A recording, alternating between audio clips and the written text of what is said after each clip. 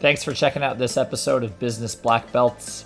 I really appreciate you listening and hope you get some great insights out of today's leader. Let's dive into the show.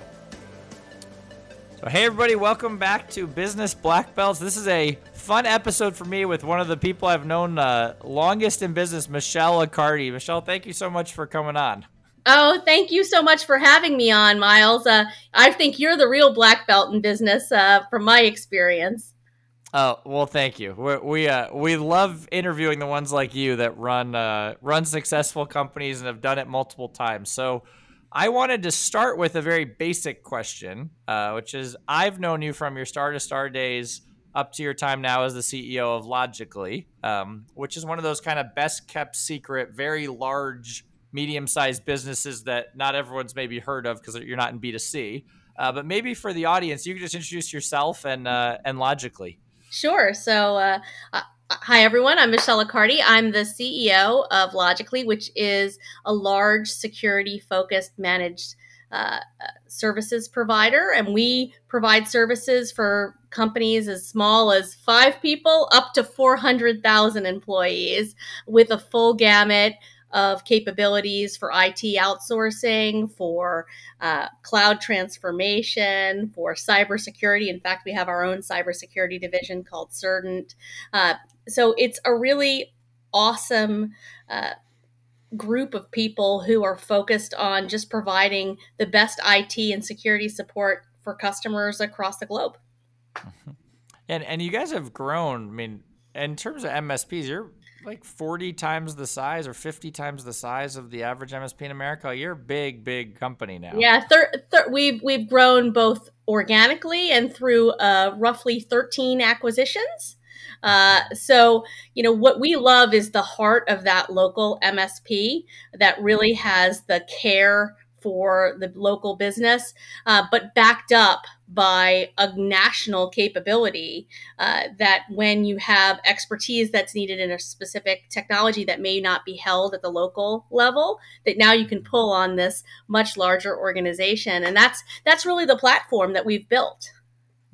Yes, it's pretty amazing. So to go back in your career, I know you had a very successful tech sales career before then becoming a CEO, and now this being, I think, at least the second time you've been in the seat. So maybe you can take us back. How did your career start? Oh gosh, I had no idea that I was going to be in technology, Miles. It was the farthest thing from my mind. I got a degree in political science, and I had dreams of being an actress. I moved to New York to pursue that dream. Very quickly realized, gosh, this is a lot harder than I thought it would be, and I really did not want to be, living in my grandparents' basement forever. So moved back to Florida after a short stint in New York, and found myself looking for a job while I was going to go to law school because I had an undergraduate in poli-sci. And there was this technology company that was advertised online, and it sounded like a really great culture, pool tables, dartboards, and I was intrigued. So I went there and came with my resume and cover letter in hand, and was lucky enough that the CFO was at the front desk that day because their admin had not shown up, and thought that my cover letter was funny. It said something like, "This is not a chain letter, but if you throw it away, you'll be missing out on $1 million opportunity." So in any case, I wound up getting a job really more as a Girl Friday around the office to do whatever was necessary. But I quickly was interested in what they were doing. They were modernizing mainframe technology, putting a GUI front end on it to webify it, and started asking a lot of questions, asking to help sales, asking to help IT. And before I knew it, I had fell in love with this company. They gave me a full-time job. And that company then got acquired by a company called CA Technologies, which it has since been acquired by Broadcom for about $19 billion. But I grew up then within CA over 17 years from an admin, tech support, marketing, sales enablement. And when I left CA, I was vice president of digital transformation, digital marketing. And I got offered a job, ironically enough, by the first company that I had worked for, a company called Infresco. It had a leader by the name of Norm Worthington. And I got a call by the recruiter for Norm's new company, which was Star to Star Communications, for a CMO job. So I'm really glad that I didn't screw things up when I was 20. Mhm. So that when I was in my 30s, I could get that phone call to go take that opportunity. And then Star to Star was a small startup when I got there.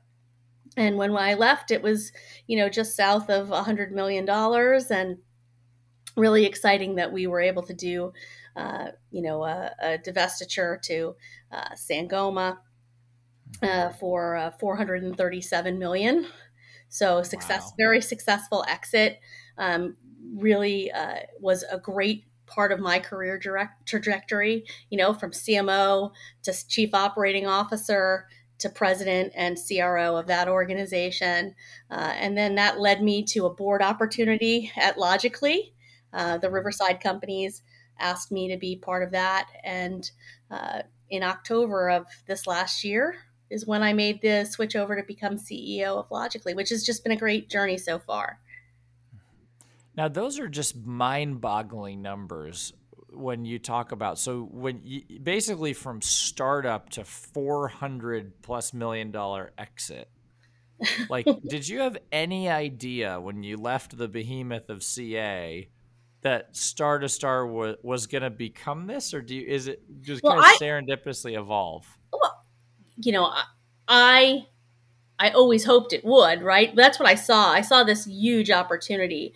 The unified communication space, when I joined in 2013, was still just burgeoning, right? So I saw this as just a fantastic opportunity to be able to help companies better their communications paths. Now, imagine if UCAS wasn't here, unified communications wasn't available during COVID.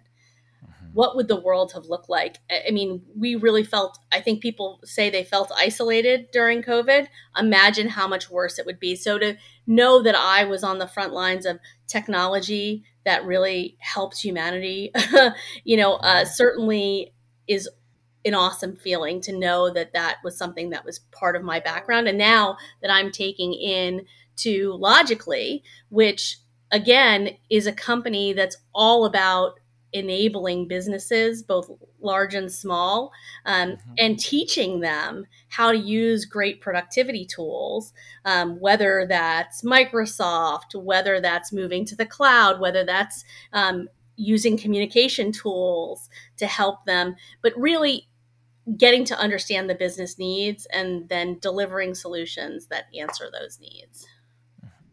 And it strikes me the times I've seen you in a room, like with your Star to Star team or how you lead Logically now, you seem to have this rare ability to think big picture, like, boardroom strategy or whatever, but still care about the details. And the reason I ask you is I've seen when you were at Star to Star, your people embody the same behaviors that you embody, which is what every leader aspires to, is how do you get other people to be honest or generous, or like have a Sean Corrigan working so hard, or a um, Jeff Hunter. Like I've met a lot of the people, and I'm so curious, is that why you create other leaders, because you're willing to get in the trenches but you don't get too in the trenches, or how do you think about that? Yeah, it's a struggle for me, right? To be honest with you, while I'm a strategist, I also just love to operate. So I love to be Mhm. very close to the customer. Um, but I know that the only way you scale a business is to get other people to do that with you. So Mhm. for me, one thing I don't struggle with is being authentic. Mhm. And so ultimately, I just am authentically who I am with my people and say, look, I need you to do these things. The how is less relevant to me. Um, let me empower you to go do that, and then I'll stand beside you. You need me to pick up the shovel, you need me to do Mhm. something to help you. You have an upset customer, I'll take the slings and arrows. I'll do whatever I need to do to help give you the air cover, but I want to make you as successful as possible, and I want you to do the next thing with the person that's working beside you or in your downline. I want that to be how I grow a business, because it's not really about all these companies. So don't get me wrong. I love Star to Star. I think Sangoma, who acquired them, is great. Logically, the company that I am leading today is amazing. But ultimately, it's about relationships that transcend companies, because we are human beings. And ultimately, there's all this talk about marketplaces and ecosystems. But at the end of the day, behind all those things are still people, people who have business problems. And I want to be engaged with people, as customers, as vendors, as employees, where we can trust one another and bring our challenges and just work through them together. Ultimately, I think that that's how you drive really good business, because there's always going to be problems. I don't care what you sell, there's people, process, and technology involved. Something will go wrong somewhere. And it's all about who's on the other end of the email or the phone, who's going to care enough, put a sense of urgency around something to help you meet whatever your need or goal is. And too often today, I think people use all these different communication modalities as an excuse not to really engage, not to really get to know people. And for me, leadership is all about people. It's all about engaging and creating those long-term relationships and those long-term wins. So I think that's really, frankly, how you and I got to build a relationship, right? I mean, you helped us a lot during COVID with building our social media strategy, and that has just evolved over time and has been just awesome. So, I think our relationship is a good example of that. And something I wanted to highlight, just because I know you have thousands of customers. I have, some 100 something customers. And one of the things that I never realized, because you read all these business books like Scaling Up or Tom Peters, and I've never heard anyone talk about how you treat your vendors matters. But you had this interesting anecdote you told me the other day about how your perspective's changed on this. And I have experienced the other side of, if you call my cell phone at 9 at night, I am happy to pick it up and talk to you.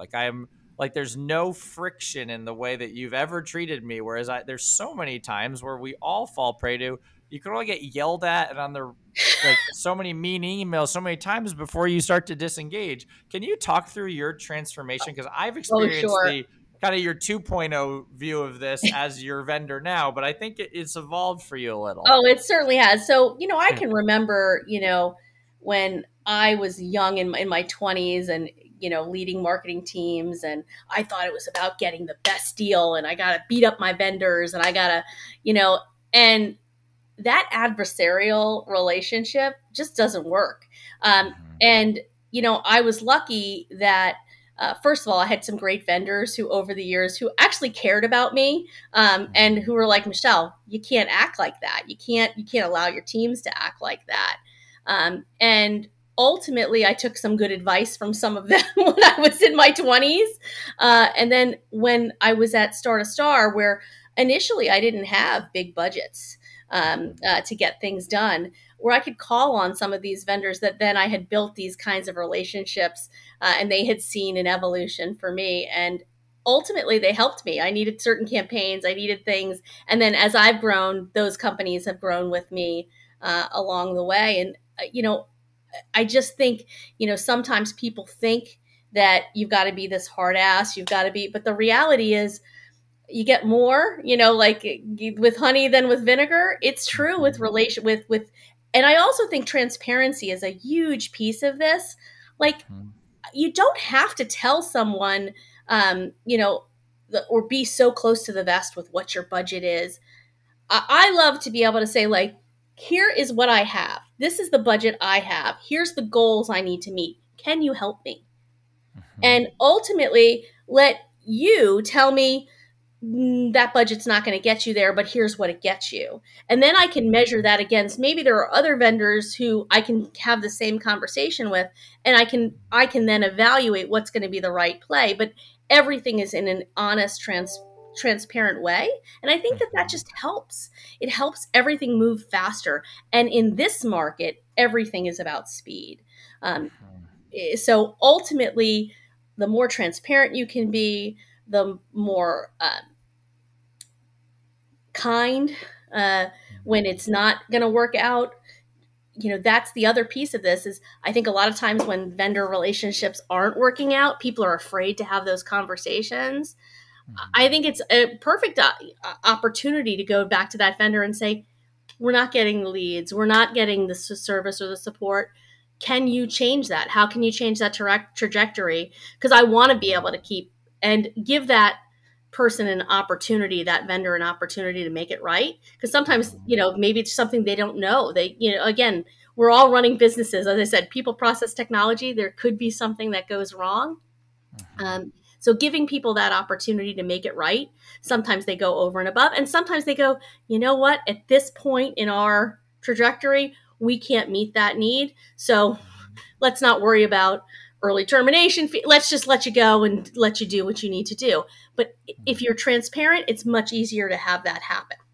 Yeah. And it's so interesting because it's not, everyone uses words like kindness, and it's like that's a very hard to define thing. It really is just honesty in the sense of, because if you're honest with someone, like, I only have this much budget, like, I have pressure on me. I'm here to help you, to tell you, like, but it diffuses the emotion. And what I've noticed is when people get emotional is when all that carnage happens. And then, like you said, you're either, like, if you are in a situation where you need a new job or need a new whatever, like, you don't have a lot of people you can call. And that's where it feels like in your career, even seeing you transition to Logically, the relationships you've built and the reputation you have with getting in things like the CRN, top channel, like Woman of the Channel, which I know is a very big accolade. Like, those come over time by treating people well.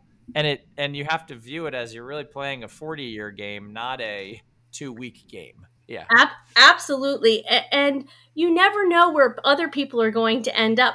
A vendor today could be a customer tomorrow, or an Mhm. employee. So relationships just really matter. Like I said, Mhm. I'm so glad that when I was 20 years old, not really considering a career in tech, that I Mhm. still put my effort in and did really well. That 17 years later, when a recruiter from another company called me, Mhm. I didn't, I wasn't left out of that game because I did something that I shouldn't have when I was 20 years old. So I think there's a message for young people who are just getting into technology there too. Is, I know today there's ghosting, and there's, yeah, better to just be open and honest. If something doesn't work out or isn't a fit, say it Mhm. and say why, because companies want to understand why things are good or bad, whether Mhm. it's a vendor, employee, or customer relationship. Mhm. Yeah, and I think you're absolutely right. I noticed that in sales, is so many customers ghost salespeople, and then 3 months later call back and say, "Hey, now we need Logically," and they don't realize they're training your mind as to your only impression of them as their vendor is that they were willing to ignore you. And now and it's just, and it does, yeah. And people act like it shouldn't have any bearing, but of course it does. So I want to pivot slightly. So I know the CRN designation I touched on a second ago is a really big deal. I know they've done for women in technology. It's probably like the highest individual award I've seen since my days at EMC that you can be given. And you seem like you're constantly on these lists. So I know you also have 5 kids. Six, actually. 6 kids. Sorry, 6 kids. Well, okay, yeah. So I'm one of 6 kids as well. So what I wanted to ask you was, you strike me, the times I've seen you on stage, like, you have it all together professionally. Like, you can email at 10 at night and you never miss an email. And I've seen this for years. But you also have 6 kids, and you seemingly have found a way to do both really well. And I wanted to see if you could share, because there's so many females in this tech industry that we're both a part of, that I think are struggling to know how to do that because of this joint either responsibility or desire to have a family, and this desire to really put their best forth professionally. Well, Yeah. I'm glad I fooled you. That's all I can say, Miles. But ultimately, I have good days and bad days, just like everyone else. But the one thing that I have allowed myself is, and thankfully I have the resources to have, is I have a lot of help around me. I have a nanny. I have my twin 3-year-olds that go to daycare, and then they get picked up by a nanny in the evening. And sometimes do I have mom guilt about that? When she's giving them a bath and not me, sometimes I do. But at the end of the day, I've been the primary breadwinner in my family because my husband stayed home with the kids when they were really young and through the pandemic. And my older children are actually stepchildren who lost their mom and went through a really tough time. So my husband stayed home to be there for them. I'm lucky I have those support systems.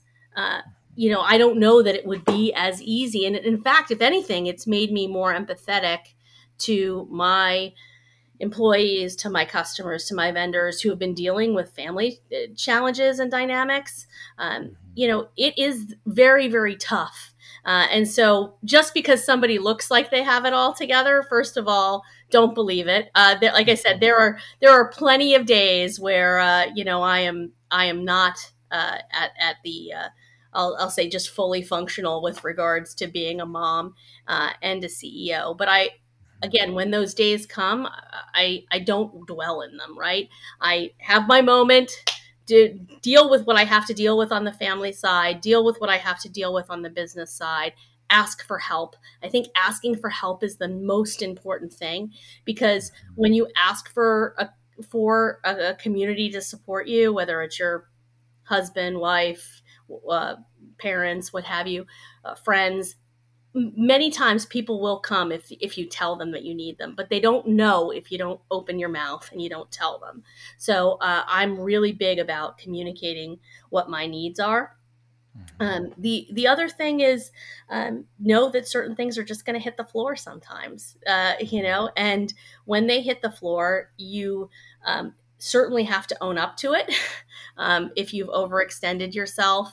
And I find people are very kind and understanding these days, maybe more so than had been in the past. But just own up to it. That's the other piece of it, and don't believe everything you see in social media. That I have learned. I've seen, because we both work with small businesses. You see so many that come up with these revenue, like an agency, and it's like, oh, we've grown to $50 million in 6 months. It's like they got one client like McDonald's that buys $49.5 million of Facebook ads, and they make $500,000 of revenue. And Yeah. so you're like, oh, like that makes more. And so you're right. Social media has created this.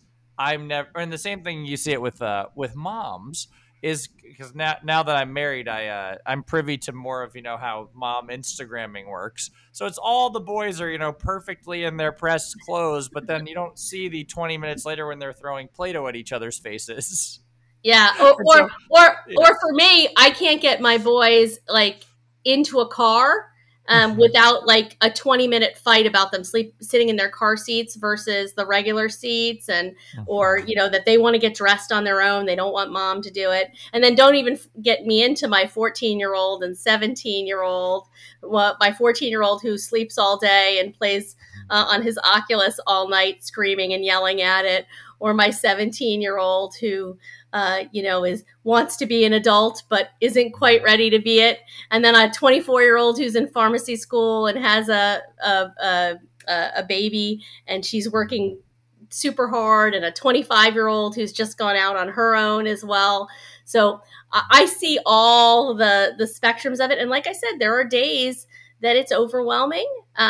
But most days, again, it's just like any other relationship, being open, honest, direct about what I need, what they need. Because that's the one thing I tell my kids all the time is, mom's got a big job and has a lot of work to do. So I need you. I may not always be as observant as I need to be, but if you need me, you're my number one priority. So you tell me that you need me and I'm there. I will, whatever is going on, I will be there. But if you don't tell me, don't hold me accountable to something that you can't voice. Now that doesn't mean I still have a responsibility of a parent to sort of keep an eye out, but I'm trying to teach them that it's communicating their needs is one of the most important things that they can do to have a successful life. I think it's really important that communication is, and it's something that's, I feel, very lacking in many people these days. I can't even say young people because I see it in people my age as well. But having transparent conversation and not walking away from hard, crucial conversations. Yeah, I've seen that so many times with my friends over the years when you see different parenting styles, because some of these parenting styles are just avoiding conflict or are, we don't want to upset the kid, and the kid's like in seventh grade and they have all the leverage over the parent. You're Yeah, thinking like that's not going to look good at when they're 22. yeah. Like you Well, have to find this ability to be honest with them of like, yeah, it's tricky. and Yeah. when you're a step, I'm my kids have all come to me via, I call it acquisition. So just like I've done lots of acquisitions at Logically, I've done lots of acquisitions in my family life. I have three stepchildren, 25 to 17. I have a 14-year-old, which is their half brother from when their mom passed that we took. And then when I was at Star to Star, one of my employees asked me to adopt her grandchildren that were 3 months old, and now we're 3.5 years old today. So through that process, one of the things that I've learned is, especially with kids who've come through trauma or people who've come through trauma, and by the way, this is as applicable to business as it is to family life, is you have to come at everything with a sense of empathy, um, and know that people want to be treated how they want to be treated, not how you want to be treated. And that's been a little bit of a learning curve for me as a step parent. Is that it's not about how I think things should be, but about how they think things should be. My 17-year-old stepdaughter, when she was 13, she said to me, was it my mom? Since my mom passed, I don't have, I used to be able, if I was upset with you guys, I could go to my mom's house.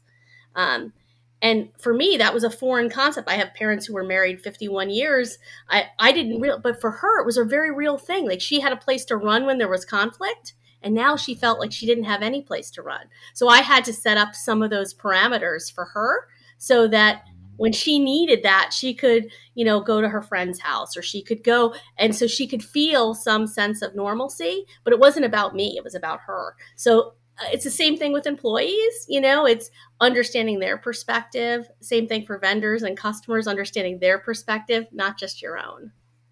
And it's pretty incredible compliment as a leader that someone wants you to adopt their grandkids. I mean, I don't know if it gets much better from a trust and I thought that originally, but now that they're in their teenager years, I can tell you I'm not sure if that was a gift or a punishment. yeah, well, very fair.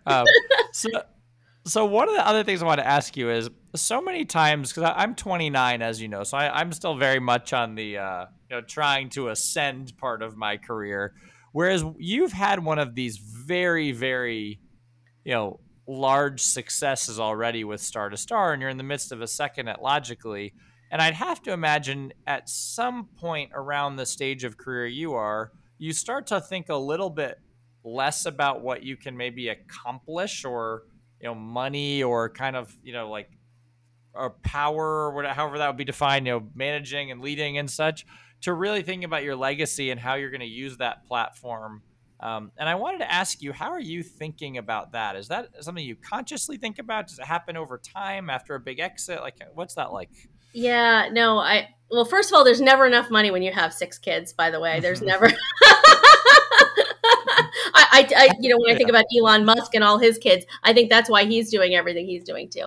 But the reality is, ultimately, money and perceived power, it's all sort of a falsehood. We see what's happening in the economy today. What really matters, again, is people and relationships, because if it all goes away, what's the foundation that's going to hold you? It's not going to be the almighty dollar. It's going to be people who come to help you, because ultimately health is probably the biggest wealth, I'll call it.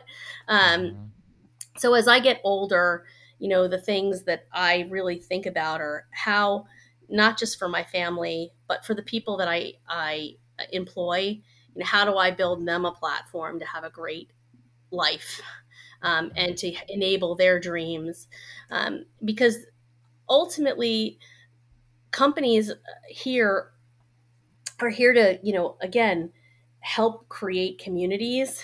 Mhm. And, I like to think that the communities today, the 13 communities that Logically does business in, that all of my employees are having direct impact on the businesses. And that's a great, even greater impact. So I like to think about, what am I doing that continues to make that better? Because 13 communities can equal hundreds of thousands. If I've got 500 employees, it could actually be hundreds of thousands of people who get impacted by Mhm. the environment that these people work in and what they do for the rest of the so that's how I think about it. Mhm. Maybe that's a little too ethereal, but ultimately, if we can make it better for our employees, and our employees can make it better for the customers, and all these customers and all the employees have families that feel that, what kind of better world can we build?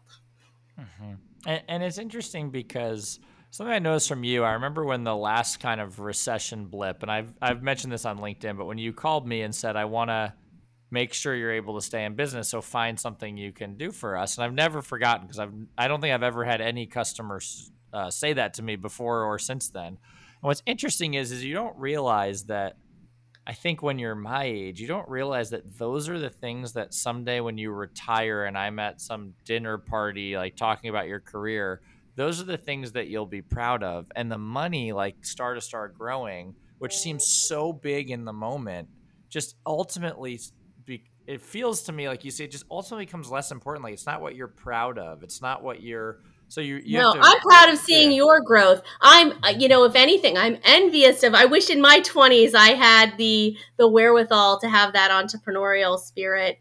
And to me, that was why when COVID had hit, and I was concerned, because I was like, "Gosh, you're doing such great work. I got to make sure that you're going to stay really good through this, so you keep on that entrepreneurial path." Because I'm so excited. I feel like my success and your success are joined, Mhm. and that's how I love to see the world. I think, again, if you can find the win-win for people, it ultimately, that's the kind of world I want to live in, right? And I want people Mhm. to invest in me in the same way. So, be what you want to see in the world.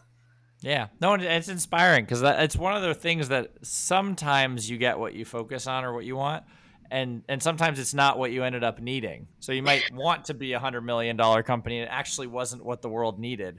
But I think there's other times where you focus on the right thing, like relationships, and then all these other things follow. And that feels like in your career, like you were telling me a story the other day of you had, I mean, for you guys at the gazillions of dollars of revenue, like you had like a $1,500 a month customer that you were like personally involved in. It's like most people would think like, oh, that's below me of something, but that's like ironically sometimes what you focus on, like those details, like caring Well, if because I it's if the I right don't thing to care, then do. why should anyone else care? And Yeah. so I'm a big believer that, of course, the high dollar revenue customers get attention. Those Mhm. always get attention. It's the Mhm. ones that are at the lower end of the spectrum that need the attention. They need the Mhm. strategic advice. They need, because they're not surrounded by that. So if there's a problem, I'd rather get involved in, because I want to see that customer grow. And you know what? I might get in and go, okay, there is no growth potential here. There is no real partnership here. And then we know what we have to do in that realm as well. But if I'm not willing to get invested essentially in my small customers, why would my big customers trust me to be invested in them? And Mhm. why would my employees want to act with a sense of urgency if I don't? Yeah.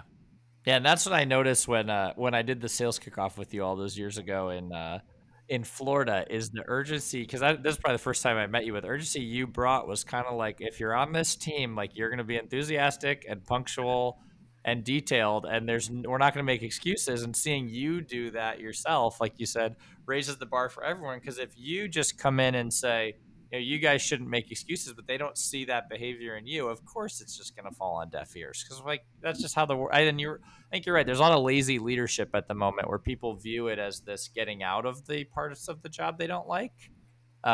and it just Yeah. doesn't. I don't think it scales. I think it's the economy when it's good hides it, like But because it's small. now it's going to show it. And this is, this is, I think, our moment to shine because we do care. And that's, I'm hopeful that, while I know this is going to be a tremendously difficult time for a lot of companies and a lot of people, but I'm hopeful that companies like Logically that actually do have leadership and people who deeply care about the customer will really flourish during this time. And it's interesting, I had a what could have been a negative call with a customer yesterday. It turned around beautifully as well. $5,000 a month customer.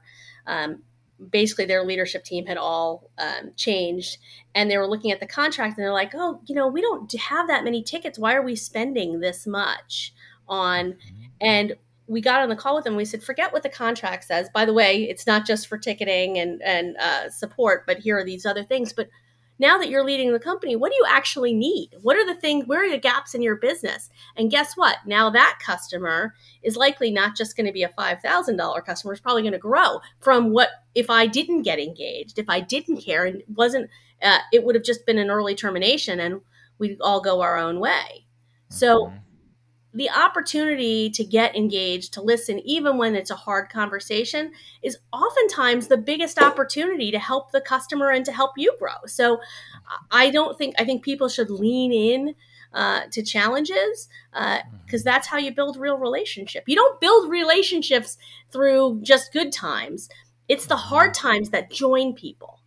Yeah. And that's what I think makes me excited about the if it is a harder economic season, is that like it will be something that like it has a different dimension of we all need each other a little bit more. Like there's a little bit more, and I think when it's just frothy, like people don't really think even a job is like a privilege.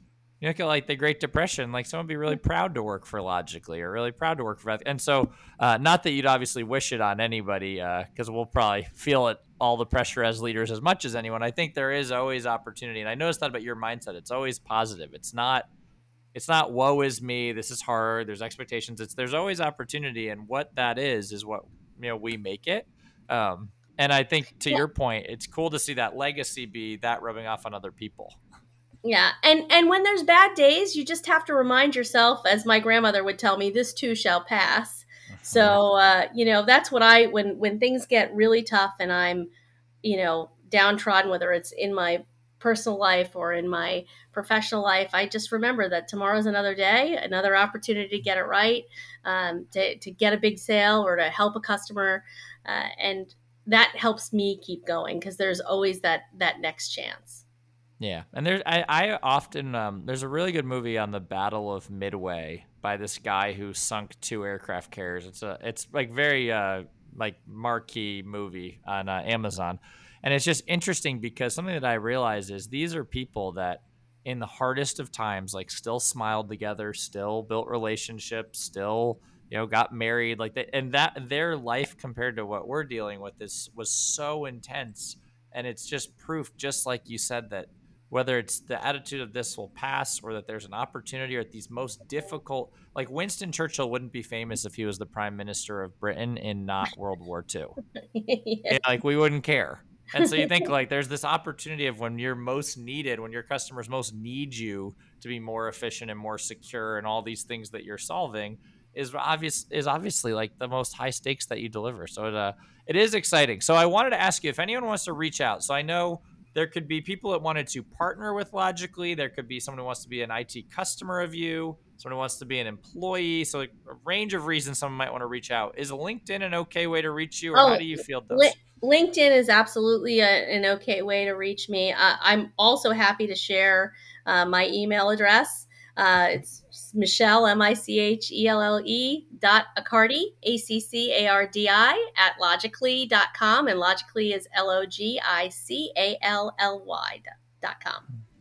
Perfect. Yeah. And the last thing I'd say to anyone listening to this is my knowing Michelle's made a big difference in my life, so I would highly recommend getting to know her. Now, I am obviously, as you could tell from the episode, a vendor, so please don't spam her with DMs all day from the podcast.